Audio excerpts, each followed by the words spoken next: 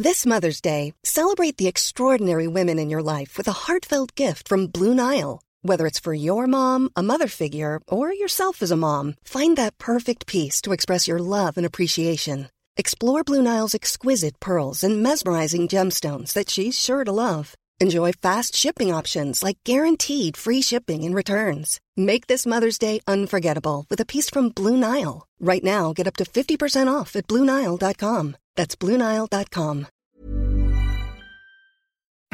Hi, I'm Andy Levy, former Fox News and CNN HLN guy and current cable news conscientious objector. I'm a former libertarian who now sits pretty comfortably on the left. And I'm producer Jesse Cannon, and I'm here to make sure things don't go too far off the rails. We're here to have fun, smart conversations with some great guest co-hosts, as well as some of the most knowledgeable and entertaining people in politics, media, and beyond. Our goal is to try to make some sense of our current crazy world, our new abnormal, and hopefully even make you laugh through the tears. What an excellent show we have today. First, we're going to be joined by David Rothkopf, who's the CEO of TRG Media and the Rothkopf Group, and the author of the new book, American Resistance, the inside story of how the deep state saved the nation. And he's going to talk to us about why you should trust the Dems more with the economy. Then we'll talk to Michael Edison Hayden, senior investigative reporter and spokesman for the Southern Poverty Law Center. And he's going to talk to us about some funny stuff going on over at the magazine Newsweek. But first, we have editor of Defector, host of the podcasts It's Christmastown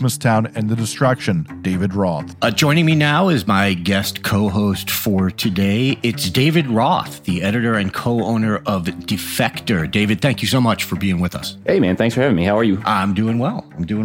We need to start with the big news of the day, which is that there's a rumor that Dasha is dating Louis C.K. Yeah, this is why I'm able to come on the podcast today. All of Defector is we've just taken the rest of the day off. We actually took the website down until we're ready to know, just what to say about it, because you don't want to rush anything on this. Yeah, no, I don't even think we should talk about it until we have a second source, and also no one knows what I'm talking about right now. Did you see what the actual gossip reported was there? Like the supposed incident? They were at a Godard film? Yeah, it's amazing. It's so good.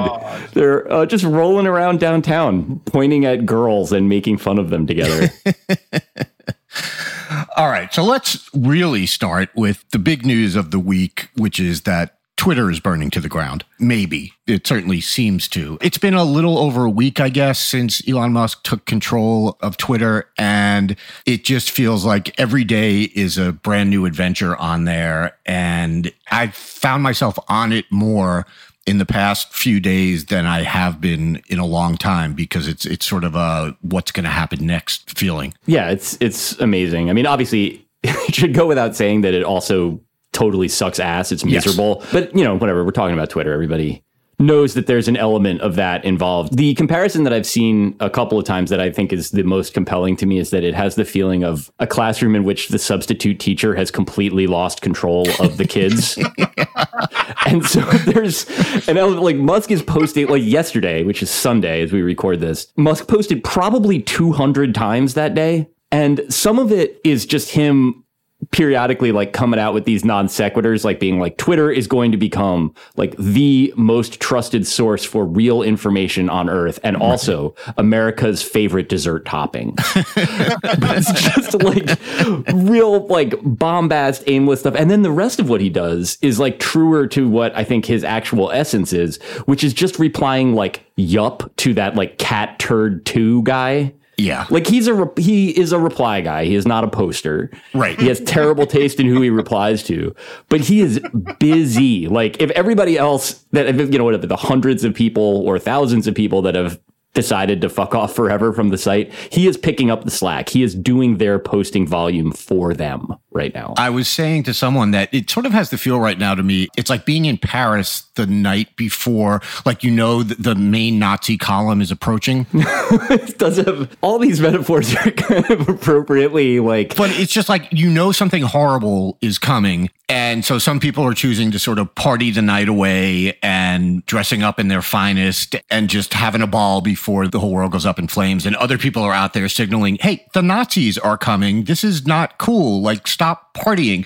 But there's this real sort of sense of, doom is right around the corner. So, and some people just want to get their kicks in, and other people are just like, this is really bad. Right. It's funny, too, because it's like both of those responses are valid. Yes. It is, I think, going to get worse, not necessarily because they're going to be letting a bunch of like fringe anti-Semites back on the site. Like, they already have, they're already there. I didn't see them necessarily the first time around. And if it winds up back where it was in 2015, where like every time someone replies to a post that I do about the Mets telling me to get into a gas chamber, I actually see it. Right. Then like that would suck. I mean, it would make me use it less. That is fundamentally like a problem of like the site not working properly in terms of there being assholes on there. Like, that's always been the case. It just does feel like nobody is really steering it at this point. I mean, like, certainly like Elon's hands are very much on the wheel. He is just like doing the sort of Toonces the driving cat thing where you're just like, that does not look like he's really got any sense of where he is on the road or what he's doing at this point. I've seen a lot of comparisons to the Tesla driverless mode. Yes, right. Running over kids and whatnot. Yeah, just like steer it, like somehow programmed to steer into school buses. Like that's just like a fun little bonus that you get with your car. And in this case, there's this element of like, he clearly didn't give it a great deal of thought. Like, this was something he was maybe doing as a bit or maybe not. Whatever it is, he just doesn't seem to be a very serious person to me. Like I don't take him seriously. Not in the way that I think he's funny. I want to be clear, he's not funny. Right. But I just feel like in all of this, like after taking over the site, he made this weird decision where he's like, I'm just going to fire half the people, and then I'm going to figure out what this website is and does and how it might make money.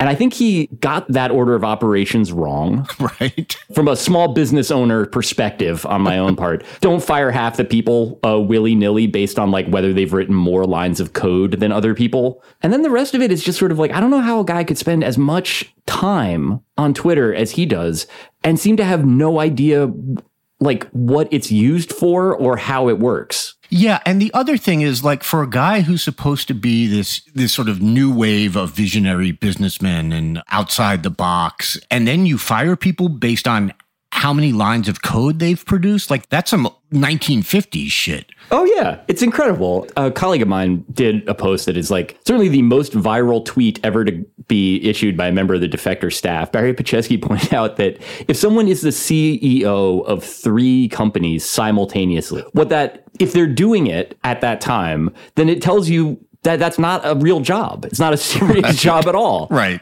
And in this case, it definitely seems like the sort of thing where, I mean, I don't know if he necessarily knows. I mean, obviously, not everybody knows how to run a social media platform. I don't know how to do it personally. That's one of the reasons why I opted not to buy Twitter when one of several, which I'll go into over the course of this podcast. But the other stuff is like the inability or lack of interest in listening or learning in terms of like how the thing works or how it might be made to work is really like, that's the part of it that feels like the only real new wave bit, because I think the rest of it, you're right, is like completely antique boss brain shit. Yeah. But then this other idea that somehow like, because you were the 4th guy involved in creating PayPal, you understand all of the secrets of the universe and like are the master of every money related domain. I mean, I guess maybe it's healthy if people are seeing this and are like, wow, so it turns out that's wrong. I think it's going to take a lot to get American culture to stop venerating extremely rich people as a impulse. But like, Lord knows Elon is doing his part there. Yeah, and it really is. And I was talking about this last week on the pod with Mike Isaac of the New York Times. I was saying that if anything, like, we really are learning what a weird period and dumb period we went through where we thought, Silicon Valley was the best and the brightest and they were going to save us all. And we sort of had that, there was a big societal impulse towards that. And, how all these guys were they were the saviors of humanity.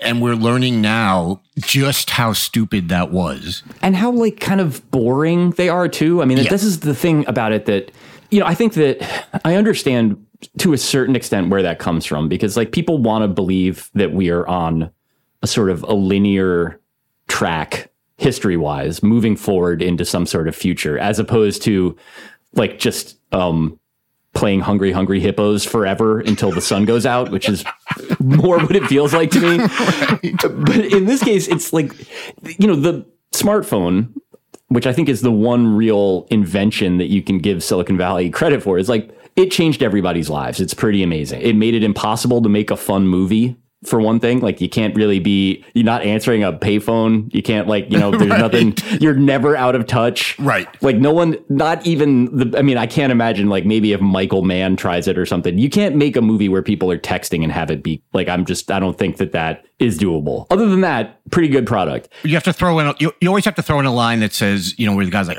no service. Yes. Right. Because otherwise it's like, any of these plots could be resolved in like right. 5 minutes. Right. Just by somebody calling a Lyft and going home.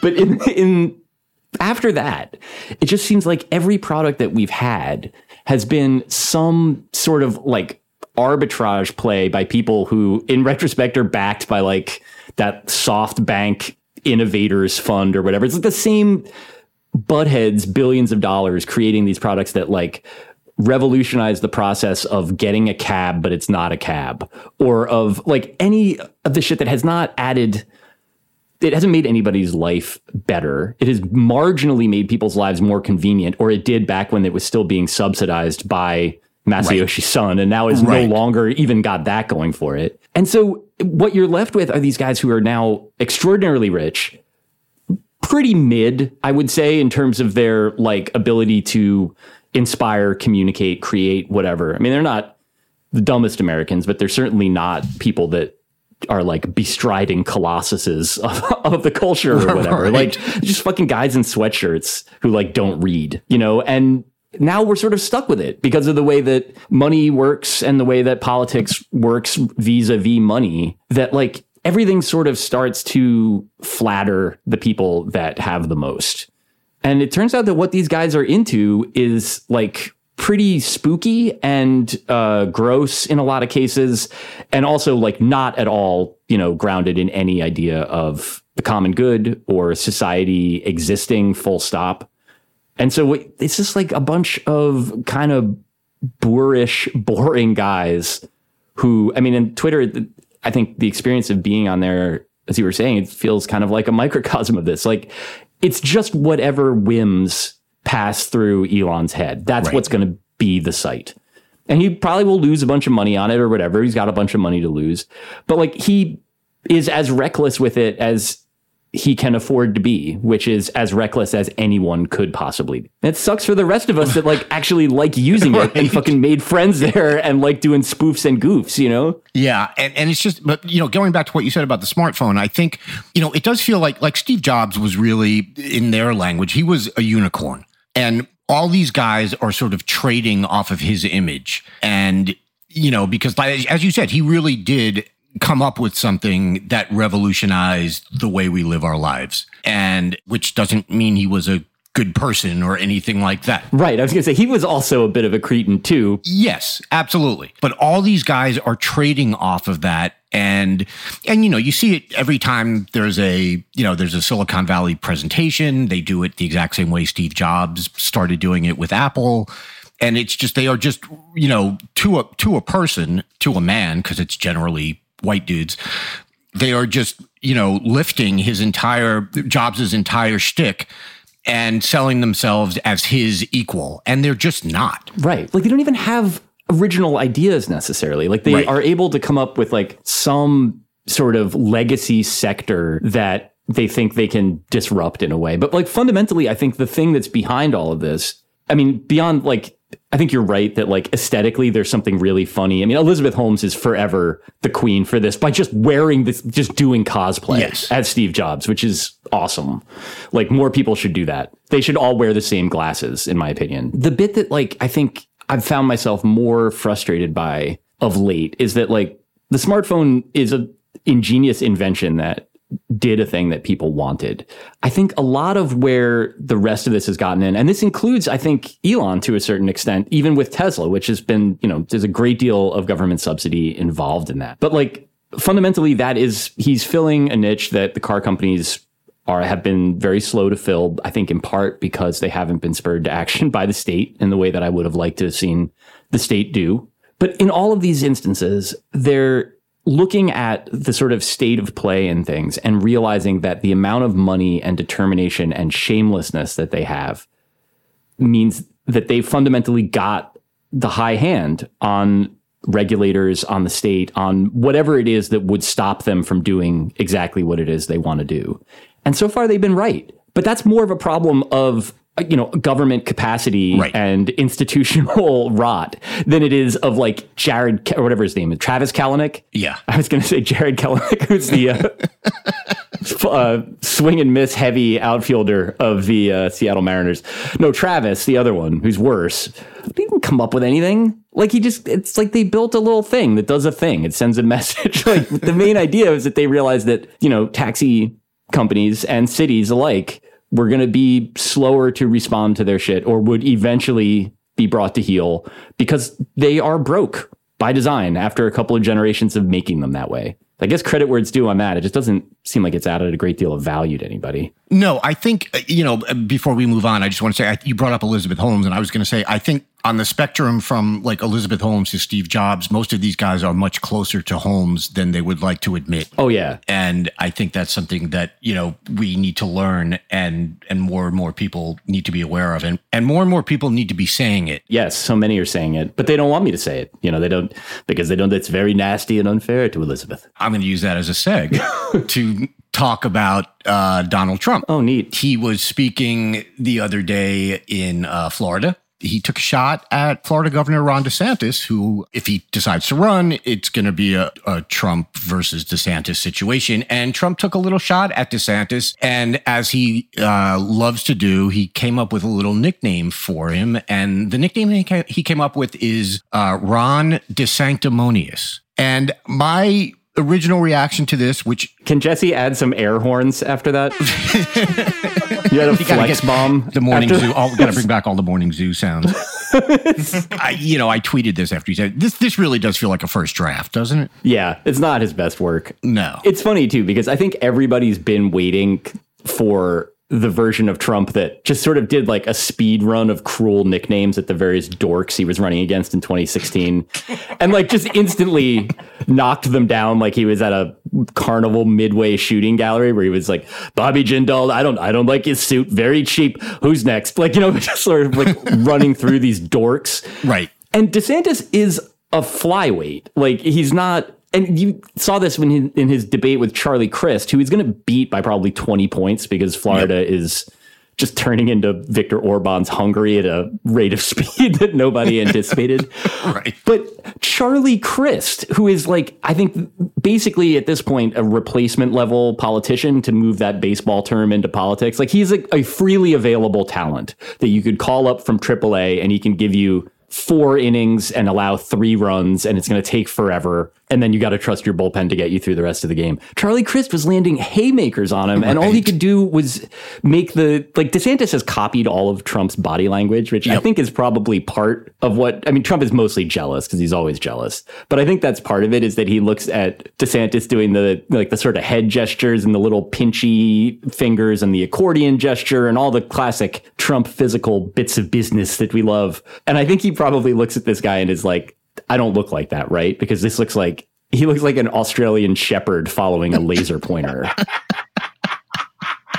Like he does not have the juice to really like project presidentially. But that said, Ron DeSanctimonious, that's not the kill shot. Even Ron DeSantis can just sort of walk that one off, I think. Yeah, and it has so many bad things going for it. I mean, first of all, Trump is going to slip over it a million times. He's going to screw it up because it's not a word that flows off the tongue. But yeah, it's like you can hear, like, I almost said Ron DeSanctimantonious. And like, I don't know if that was I love Santonio Holmes so much. I don't know where my brain was on that one. But like, if I almost screwed it up, like Donald Trump's brain at this point is like a Heath bar that's been left in a hot car for a long time.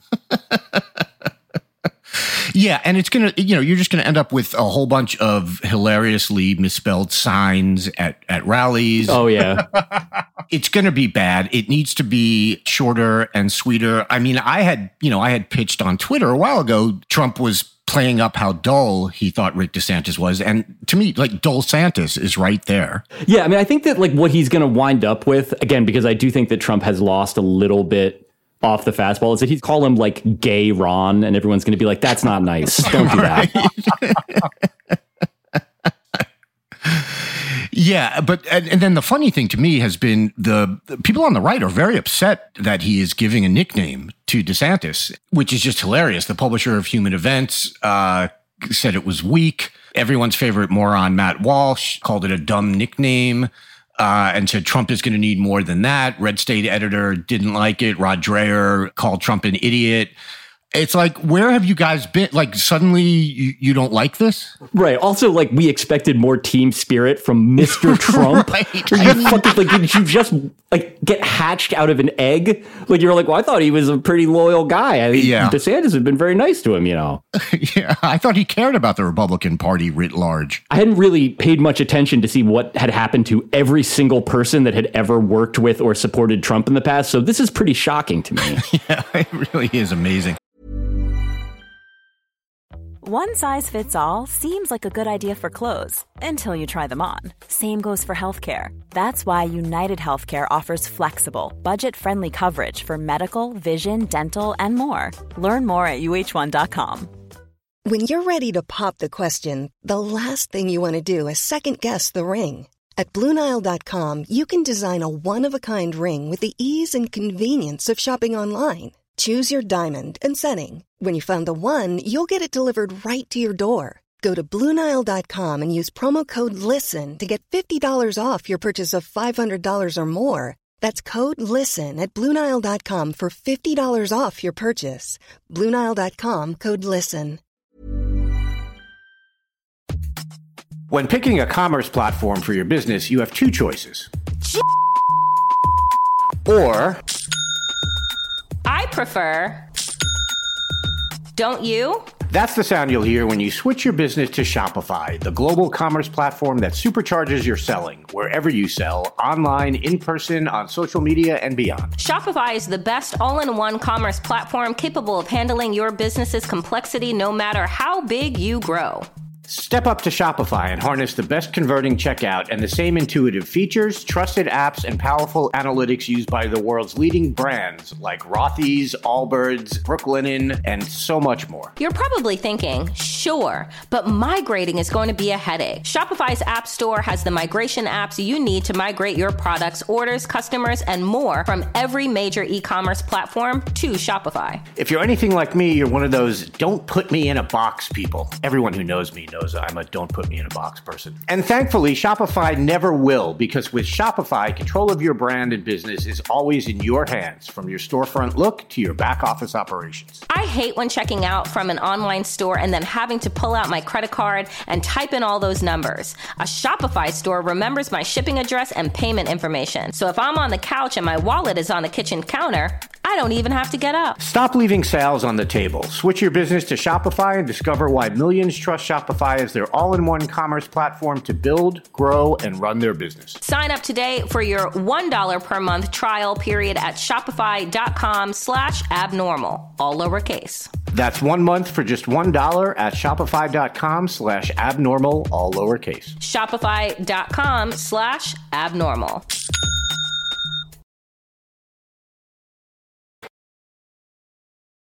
Joining me now is David Rothkopf. Among other things, he's the founder and CEO of TRG Media and the Rothkopf Group, a columnist for the Daily Beast, and the author of the new book, American Resistance, The Inside Story of How the Deep State Saved the Nation. David, thank you so much for joining us today. It's a pleasure. So before we get to the book, I wanted to talk to you about a Daily Beast piece that you co-wrote with Bernard Schwartz called Republicans Are Bad for the Economy, Here's Why. Walk me through this. If I'm correct, the thesis is, one, a large segment of the electorate says the economy will drive its vote this week. Two, of this large segment, a majority say they will vote Republican. And three, they are making a big mistake. Do I have that right? That's pretty good. That's a good summation of what it is. Thank you. So is it that voters generally trust the GOP more in the economy, or are we just in a situation where when voters are not happy with the economy, they look to the party that doesn't control the White House, the House of Representatives, and sort of the Senate. So they're leaning towards the out of power party. I think there is, over time, over the past several decades, there's been this assumption that Republicans are good for the economy, possibly because they're associated as having the support of business. But it's a little bit like the assumption that they're good for national security. It's just wrong. And Right. what I was trying to do in the article that I wrote with Bernard was lay out how many ways it's wrong, because this is not a matter of opinion. 10 out of the last recessions started with Republicans. If you take all the presidents since World War II, there were 14 presidents. Of the 7 who oversaw the strongest economies, 6 were Democrats. Of the 7 who oversaw the weakest economies, 6 were Republicans. Most job growth occurs under Democrats. Democrats have GDP growth over 4%. Republican GDP growth is just over 2%. And of course, these Republicans, the ones who are currently in office, they have their own record. They were in charge for a while. The only thing they did was they passed a tax cut that helped the top 10% and actually increased taxes on the bottom of the population and blew up the deficit. Under Trump, there was a terrible job creation record. They have obstructed every single effort by the Biden administration to try to lower costs for consumers. So they talk about inflation, but the real causes of inflation are a COVID epidemic and the impact on supply chains that Trump made worse, profiteering by big oil, which is a core to their base, and a war started by Vladimir Putin, who many of them have supported or helped along the way. And then, the Biden administration record is actually kind of extraordinary among all presidents. Most job creation in the first couple of years of any president, more jobs created than the last 3 Republican administrations in their entirety, record GDP growth in year 1. We're continuing GDP growth here. We have inflation lower than other countries do. He lifted millions out of poverty with the American Rescue Act and so forth. So, I don't mean to recount the whole thing, but the point is, I wanted to take this out of, let's have a debate about this, or there are 2 sides to this issue, and just sort of lay out the facts. And the facts are stunningly clear. So one of the things I noticed in your piece is you sort of anticipated a common refrain, which is that, well, it's not fair to look at Trump's record and Biden's record because of COVID. And you're like, no, not so fast on that, right? Yeah, well, of course not, because there were a lot of ways that we could have been impacted by COVID, just as hundreds of thousands of Americans are now estimated to have died unnecessarily because the president suppressed data, because the president didn't prioritize social distancing, masks, provision of testing where we should have done it, because the response was inadequate and, in fact, amounted to something of a cover-up, not to mention the knock-on effects of suggesting people shoot bleach into their veins, or the results that we see today that ever since we've had a vaccine, deaths in red counties are higher than blue counties because they made it into a political issue. So he made COVID worse. So if he made COVID worse and COVID caused some of these effects, it's got to be on him, right? It was not just this was an act of God and he had no control over it. Yeah, it's a lot to me. It's a lot like the Republican Party passing a law in Pennsylvania that says you can't start counting ballots until Election Day, even with all the early ballots that have come in, and then saying, well, if you're not finished counting by the end of Election Day, there's something fishy going on here. It's like you set up these circumstances and now you're trying to use it to your gain. I constantly, when I see Republican arguments like that, or the arguments on inflation, which they know the president didn't create, they know they had a bigger role in encouraging it, they know they're doing nothing to stop it, and yet they sort of hammer it home. I constantly think that their arguments are kind of like third grade arguments, that this is how a child would argue. They really think the American people are dumb and that they're going to fall for it. Now, There are some dumb voters out there, obviously, but the majority of the American people are not, and they're just not going to fall for it. I just think all of us who have a platform have an obligation to sort of focus on getting the truth out there and not both sidesing the truth. Right? There are not two sides to this. Truth is one thing, report it as it is. Right. I mean, the problem here is that we have a media which seems to have a constant need to both sides, everything. I do want to ask you about something you said. You talked about inflation and, you mentioned as one of the causes profiteering by oil companies, which I think is 100% correct. And I think it extends beyond oil companies. And it feels like this has been a very undercovered story. Am I wrong to feel that way? No, you're absolutely right. It's not undercovered because people don't know about it, because people do know about it. And, Democrats and, some of the smarter observers in the Congress, Katie Porter, some others, they've laid it all out very, very clearly. And, all you have to do is look at corporate earnings reports. Right. Look at the corporate earnings reports of big oil companies. They had record profits.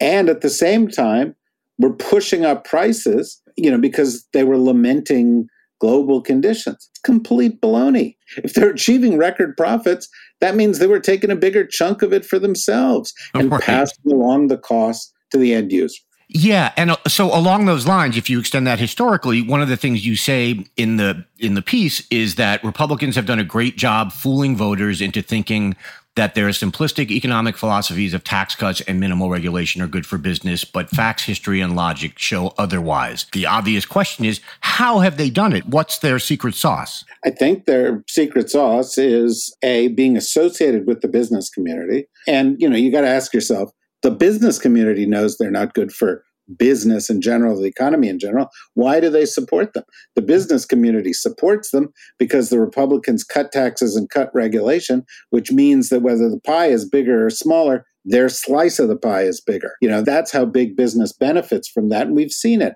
Their portion of the economy, the portion of the rich of the economy has grown and grown and grown as long as these practices have been supported by the GOP. I also think they spend money to support the idea. And I think a lot of Americans don't really take the time to understand economics. It's complicated, at least it appears that way to a lot of people. But when you break it down to simple things, are we growing or not growing? Is your piece of the pie getting bigger or smaller? Are certain people benefiting and other people suffering? It's very clear. You don't have to have a PhD in economics from Harvard to figure that out, that this isn't working out for us. Yeah. And I also think that there's this, because I remember reading this a lot as a kid. And obviously when I grew up, our, gender norms were very, well, now they would be considered outmoded, and correctly so. But I remember always hearing that, Democrats are like mommy, they're very lax and they have emotions.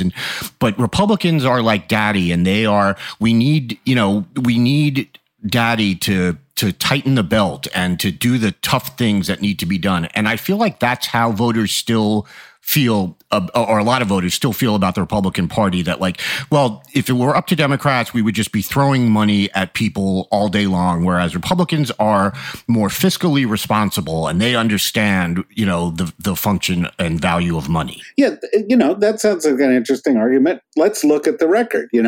Every single time a Republican is in office, the deficit grows. When Democrats are in office, the deficits shrink.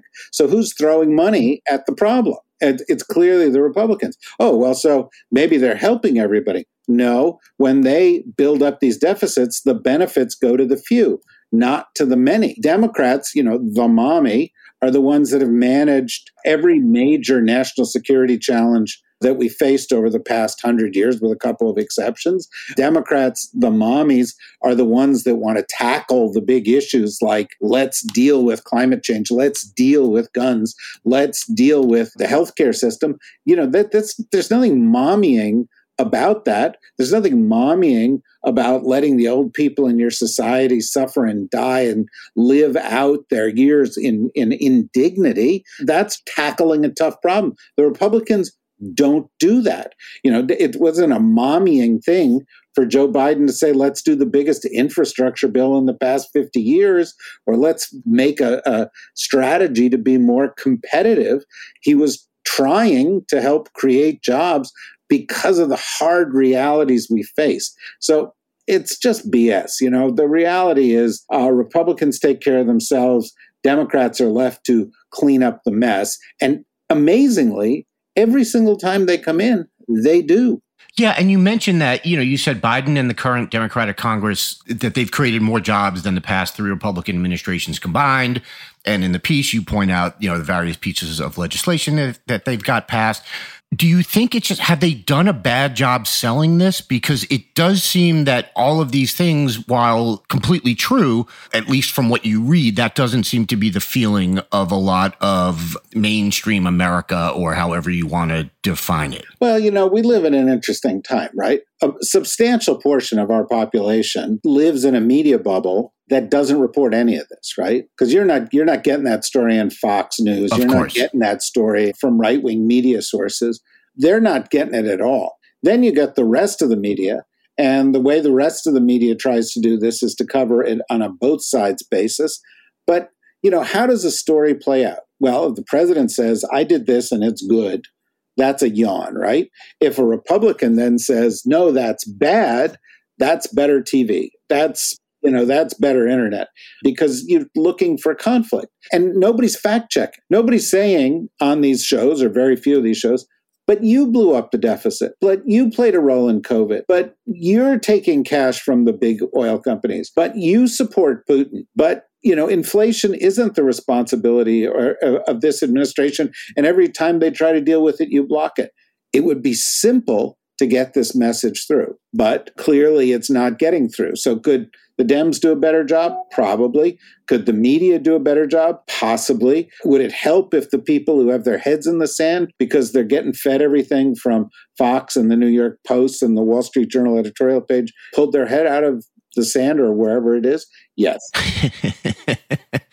Yeah, I thought you were going to go somewhere else with that. So I want to move on because I want to talk about your book. As I said at the top, it's called American Resistance, The Inside Story of How the Deep State Saved the Nation. So tell our listeners, who are you talking about when you say the deep state here? Well, I'm going straight at the people that the Republicans accused of being the deep state, right?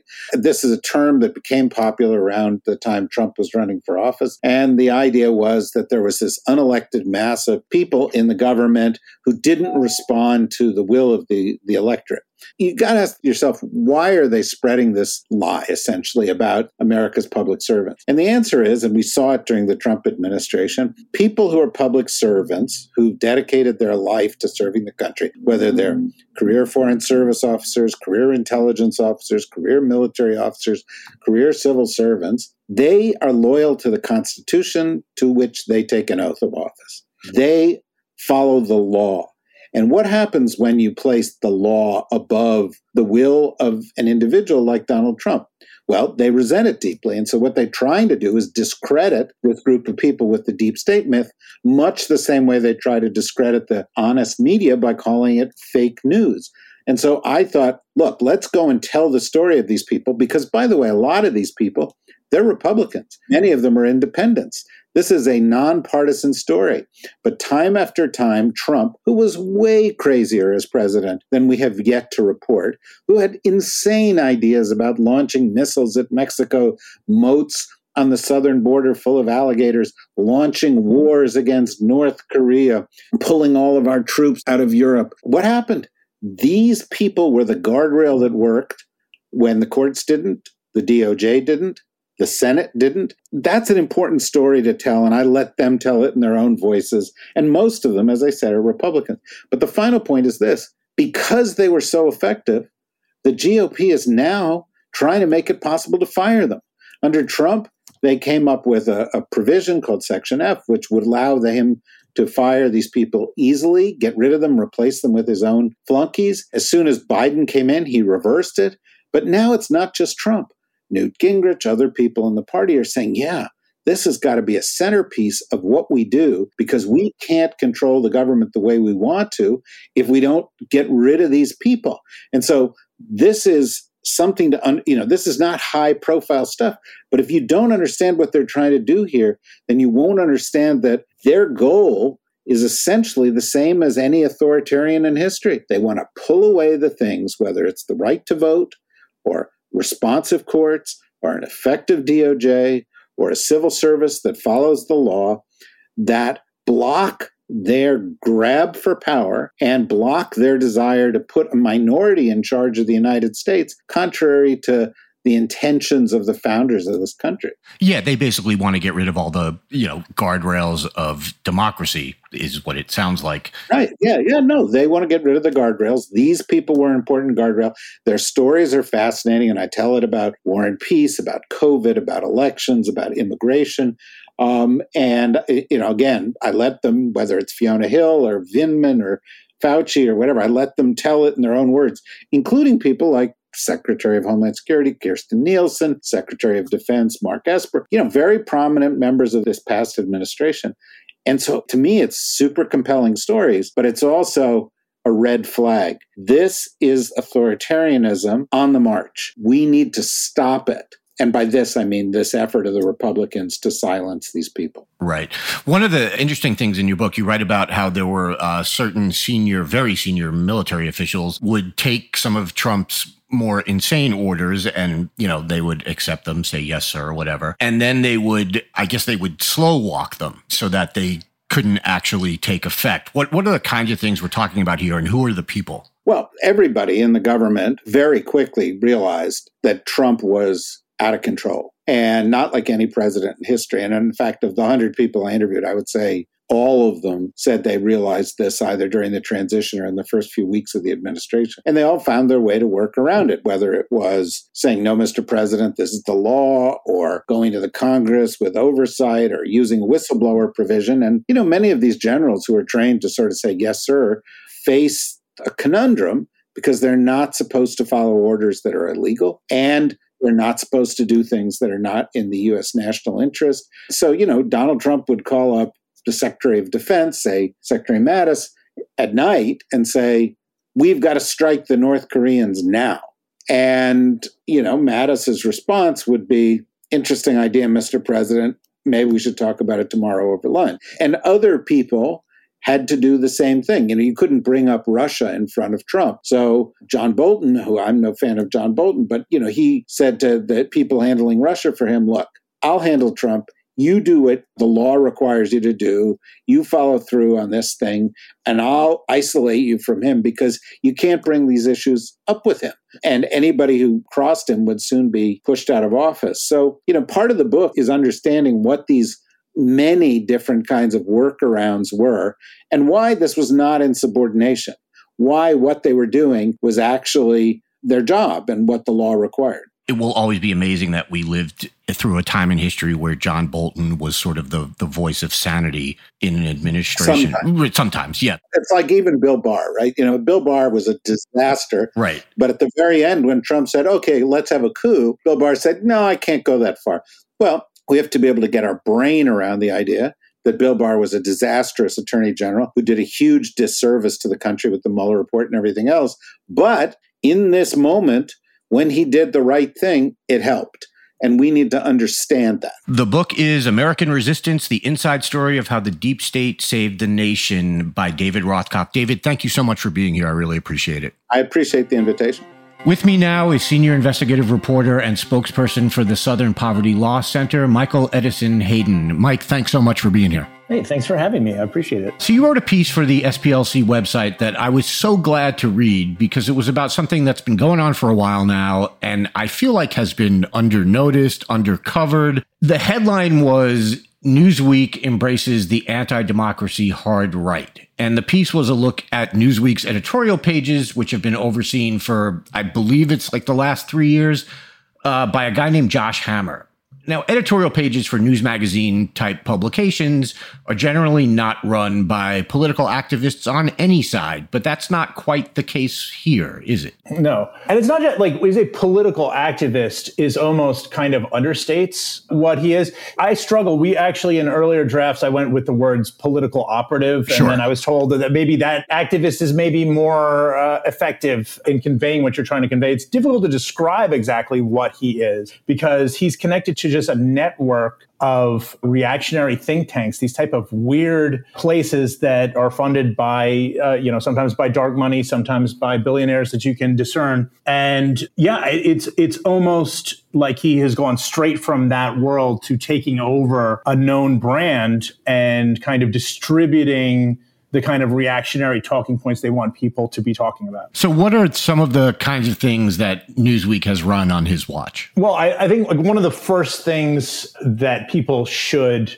think about here is when there's been a lot of talk about this 2000 Mules, of both a film and documentary by Dinesh D'Souza. And, we don't always cover Dinesh D'Souza. He's kind of a joke, kind of a reactionary conspiracy person who has no credibility whatsoever. His work, whatever it is, his entertainment has been debunked so many times, right? Hammer has him on to talk about 2000 Mules. And what the other thing is just sort of like, well, this is, just sort of like asking questions. What's this about? What's your evidence behind this? And really the rest of the podcast, this is on Newsweek's, like now they're basically their flagship podcast, essentially. It's like the first thing that comes up when you search for Newsweek on podcast apps.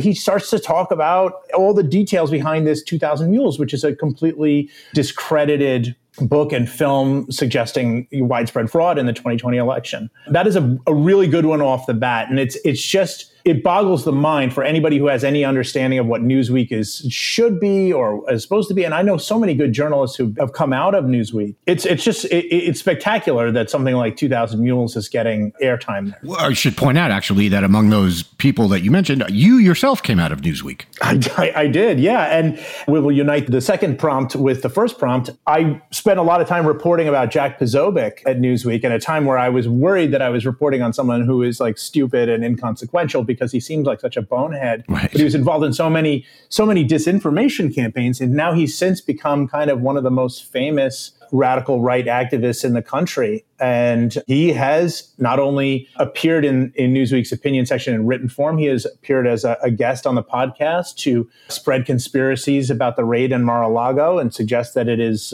Merrick Garland enacting revenge for being blocked from his Supreme Court seat. Statements like this are never questioned. There are no follow-up questions. What do you mean by that? What's your evidence? It's quite startling stuff. So I have been saying for a little while now that Josh Hammer might have the largest sort of coolest name to being the biggest dweeb ratio in human history. Yeah. Yes. Yeah. And the fact that he has a podcast and it's called The Josh Hammer Show and like not Hammer Time, to me is just more proof of that. That's definitely true. He's the name kind of has action star or even porn star vibes. Right. And, not to be whatever. And he's this bow tie wearing guy. This is an important thing about him because of his kind of think tanky, thing, like where does this guy come from in the first place type thing. Like so many of these think tank creatures, he has brought in his dweeb sense, these adventures, like all of a sudden, we're going to do a whole bunch of pieces on Ron DeSantis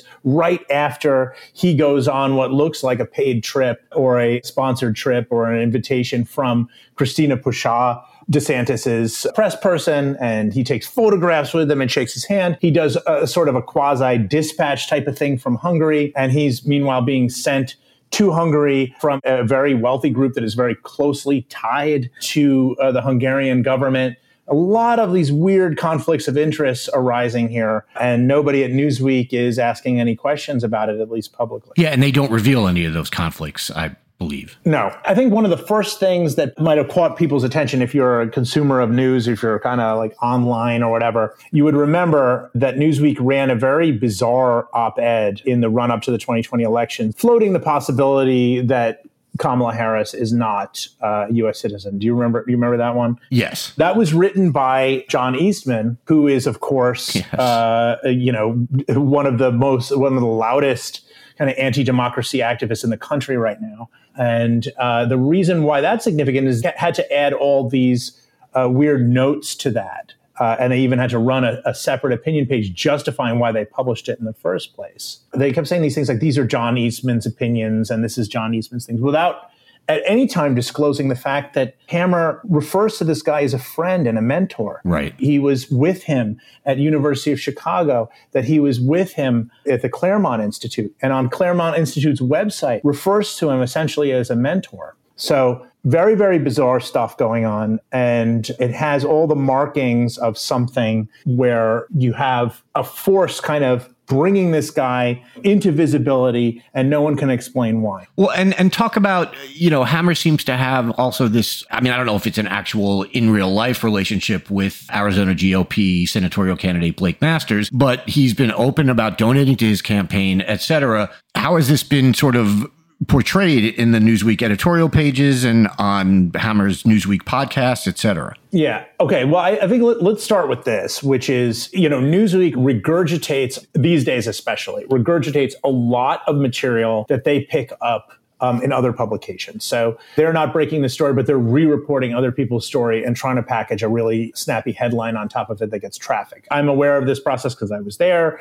A lot has been written about this in Columbia Journalism Review and other places. I mention that because on Newsweek's own website, there are multiple stories about Masters, his racism, his kind of essentially anti-democratic worldview, his flirtations with election denialism, et cetera. So there's all these things on there that have no relation to Hammer that would suggest that this is a bad guy to kind of endorse. In February 2021, he gave $500 to Masters. Yeah, Hammer gave that money to Masters and did not disclose it. Writing for the site, a fellow named Austin Stone, who runs like a consultancy group and has hosted at least one major fundraiser for Blake Masters and gave him the maximum. He's also had a guy named Nick Lundquist who works at Austin Stone's business. He's also given money to Blake Masters. So a crew of people who are kind of involved in Blake Masters have been writing opinion pieces for Newsweek. One other thing to note is that Hammer was in attendance at this fundraiser that Austin Stone was there, and also other Newsweek contributors were there. Christopher Rufo was there, the guy who is involved in all the critical race theory stuff. Raheem Kassam, the guy who very mysteriously disappeared from Breitbart UK. Have some stories about that I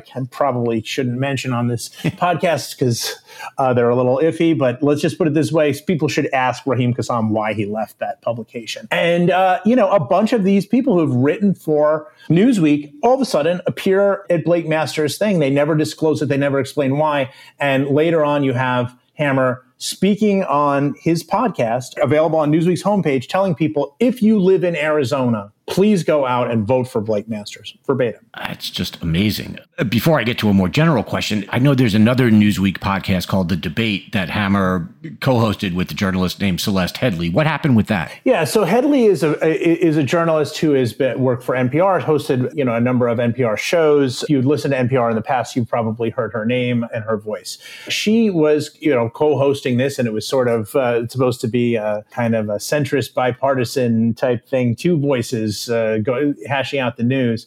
She had an incident in which the two guests that were booked for this thing were both reactionaries, one of which was a libertarian who writes for Reason, I believe, and another one was Dave Rubin. If people are not familiar with, is a big YouTuber who's hosted people like Mike Cernovich and other kind of people who are part of the alt-right movement. She took objection. They kept using the woke as a pejorative, saying that the main thing is we've got to eliminate wokeness and woke. And then she said, hey, as the only person of color here, I want to make a note. This term is a little bit weird to be using in this context. I find it a little bit uncomfortable. And they jumped down her throat, essentially. And Dave Rubin began to challenge her on her race because she is part Jewish and part black. He wanted to challenge her that she was a person of color. And yeah, it's really, really, really weird stuff. And Hammer failed upwards from there, was given his own solo podcast after not removed altogether from Newsweek. And he did not obviously defend her in this situation. Not only did he defend her, he defended his friends. And when Dave Rubin went after her on Twitter, asking his followers, he's got a big obnoxious following base, asking his followers, what race is she, essentially, in so many words, showing photographs. Hammer is out there liking those tweets publicly. And Newsweek has shown no signs that they're going to do anything about it. That's just amazing. Since the article has come out, you tweeted some stuff that I thought was kind of funny. So I'll ask you, in general, how do do Hammer's coworkers seem to feel about him? Well, I've had 5 people, I'm not going to name it, 5 people reach out to me afterwards and offering to help, offering what kind of information can we give you, telling me things about these traffic numbers. I have heard, and I did not put in the story because I want it more deeply verified, but I've now heard it from at least 3 or 4 sources that Hammer's traffic on the site is not great. Even further, with such a traffic-hungry publication, makes you wonder, my God, like, what is he doing there? In Newsweek, they used to give me a bonus based upon traffic and used to use that as justification to keep my pay down, and others. That's been written about. This is a traffic-starved publication that is, in so many words, dying based upon what everybody has said. And yet they don't seem to mind that this guy is not really doing huge numbers. So yeah, I've had 5 people reach out to me since then looking to try to help with a follow-up story, kind of putting those things together. I have other stories that I'm working on right now. But, the interesting thing is not one single Newsweek employee has stopped and said, hey, Josh is a good guy. This is the reason why this is like this. And we have a balanced approach, really, and whatever. It's total silence. And I mean, his deputy editor is this, I don't pronounce her last name, Batya Unger Sargon. Yeah, she peddled this kind of book going after so-called woke journalism and whatever, and has appeared on Tucker. And not even she has publicly stepped up to say, hey, this guy's great and this is unfair. Really, really bizarre. That is very telling, I think.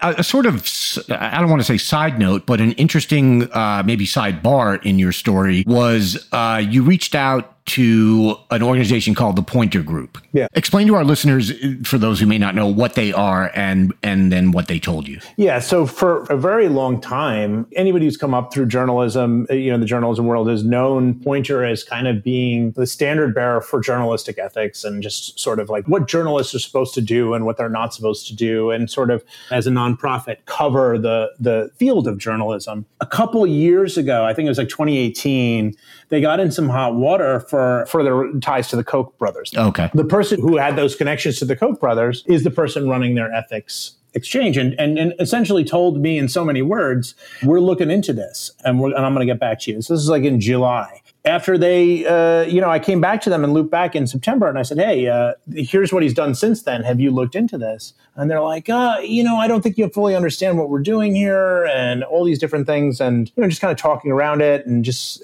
being like, yeah, this is not what we're about. And I was like, well, they did introduce you to me, and so forth.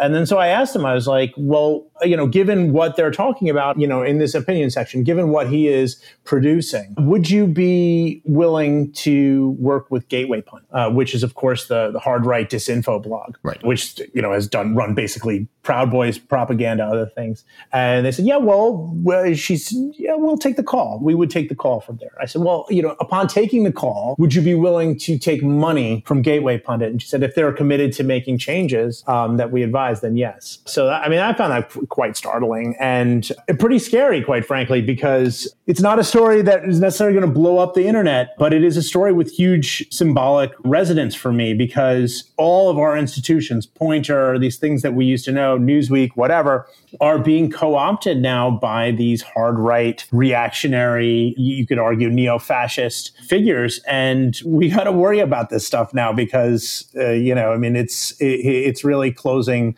the circle on what kind of information we can really trust. Yeah, I couldn't agree more. And like I said, that's one of the reasons why this story has seemed undercovered to me since I sort of became aware of Josh Hammer and the whole thing at Newsweek. I do think that these are all, I don't even know if you want to call them harbingers at this point, because it feels like it's already here, but that this is one of the examples of exactly what's happening to a lot of our media these days. Thank you so much for being here. Thank you so much for having me, finally, Andy. Yeah, absolutely. Go to SPLC.org. Yeah, /HateWatch, I think. That's it. Yeah, and read the entire article. It's fascinating. And also, as Mike said, it's a little bit scary. Mike, thanks again. Thank you so much.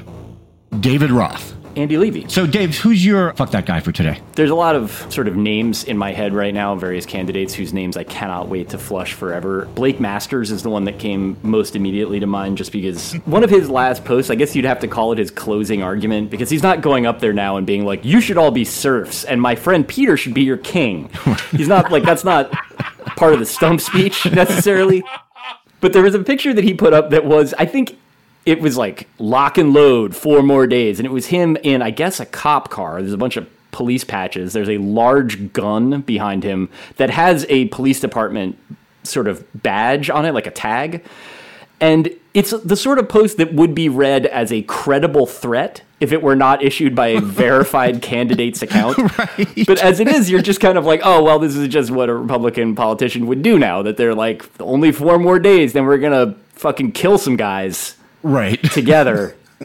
Stand with me, brothers. It does have an on my way to a school feel to it. Yes, it does. And he's such an uncanny presence, too, that there's this sort of thing where it's like if you drew a frowny face on a penis. Like, he just kind of, it's not like a great image necessarily under the best of circumstances, but then you put him in the barn jacket that every Senate candidate has to wear, and you put a gun in the background, and you're just kind of like, I don't like this. I don't want to see it for 6 years. And I don't know if that's enough. Maybe people in Arizona do like it, but it's a lot easier for me to understand like Carrie Lake, who's another runner-up of mine for this, because she like looks like a newscaster and she has a ring light for whenever she goes on TV. So like everything's like real fresh and poreless. Yeah. Like Blake Masters is unsettling in every instance that you see him. Like, and I would hope that would be enough. Yeah. Carrie Lake looks like every woman in Star Trek, the original series. They just shot them all with like soft light and Vaseline on the lens and stuff like that. And that's exactly what she looks like. Blake Masters is, what if they made the whole party out of Call of Duty griefers? Yeah.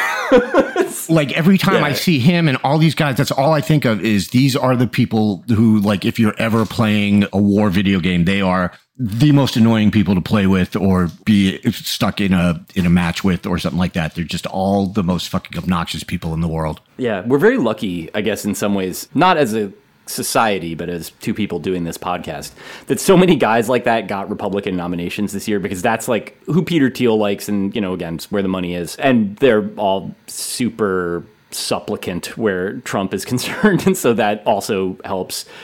But he and J.D. Vance are 2 of the most unappealing types of people that you could ever hope to meet in your life. Yep. Like just sort of like unreconstructed adult libertarian weirdo in Masters' case.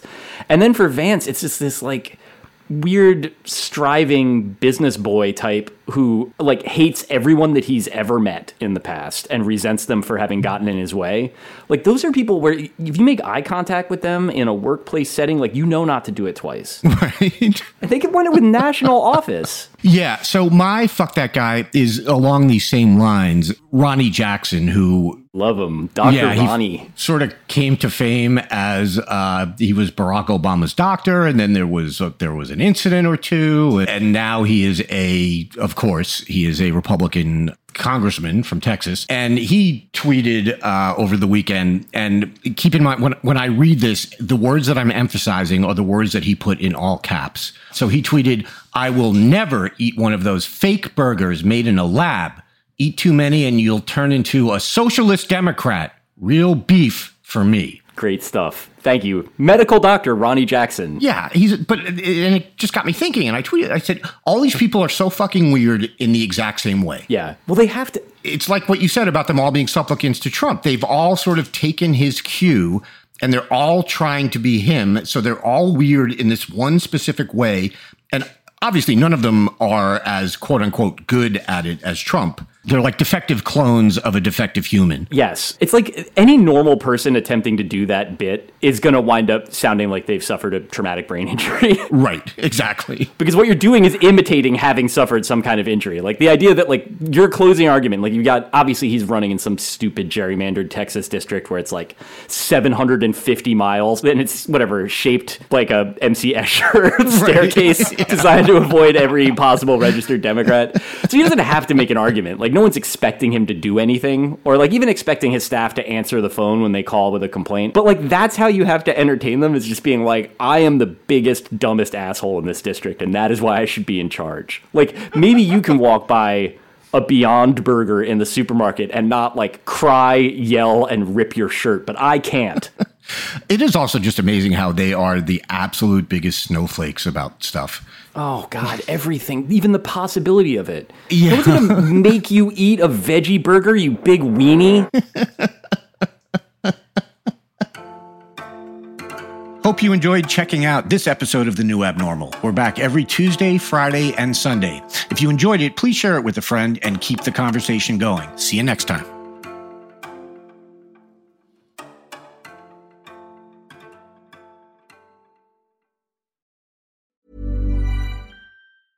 Planning for your next trip?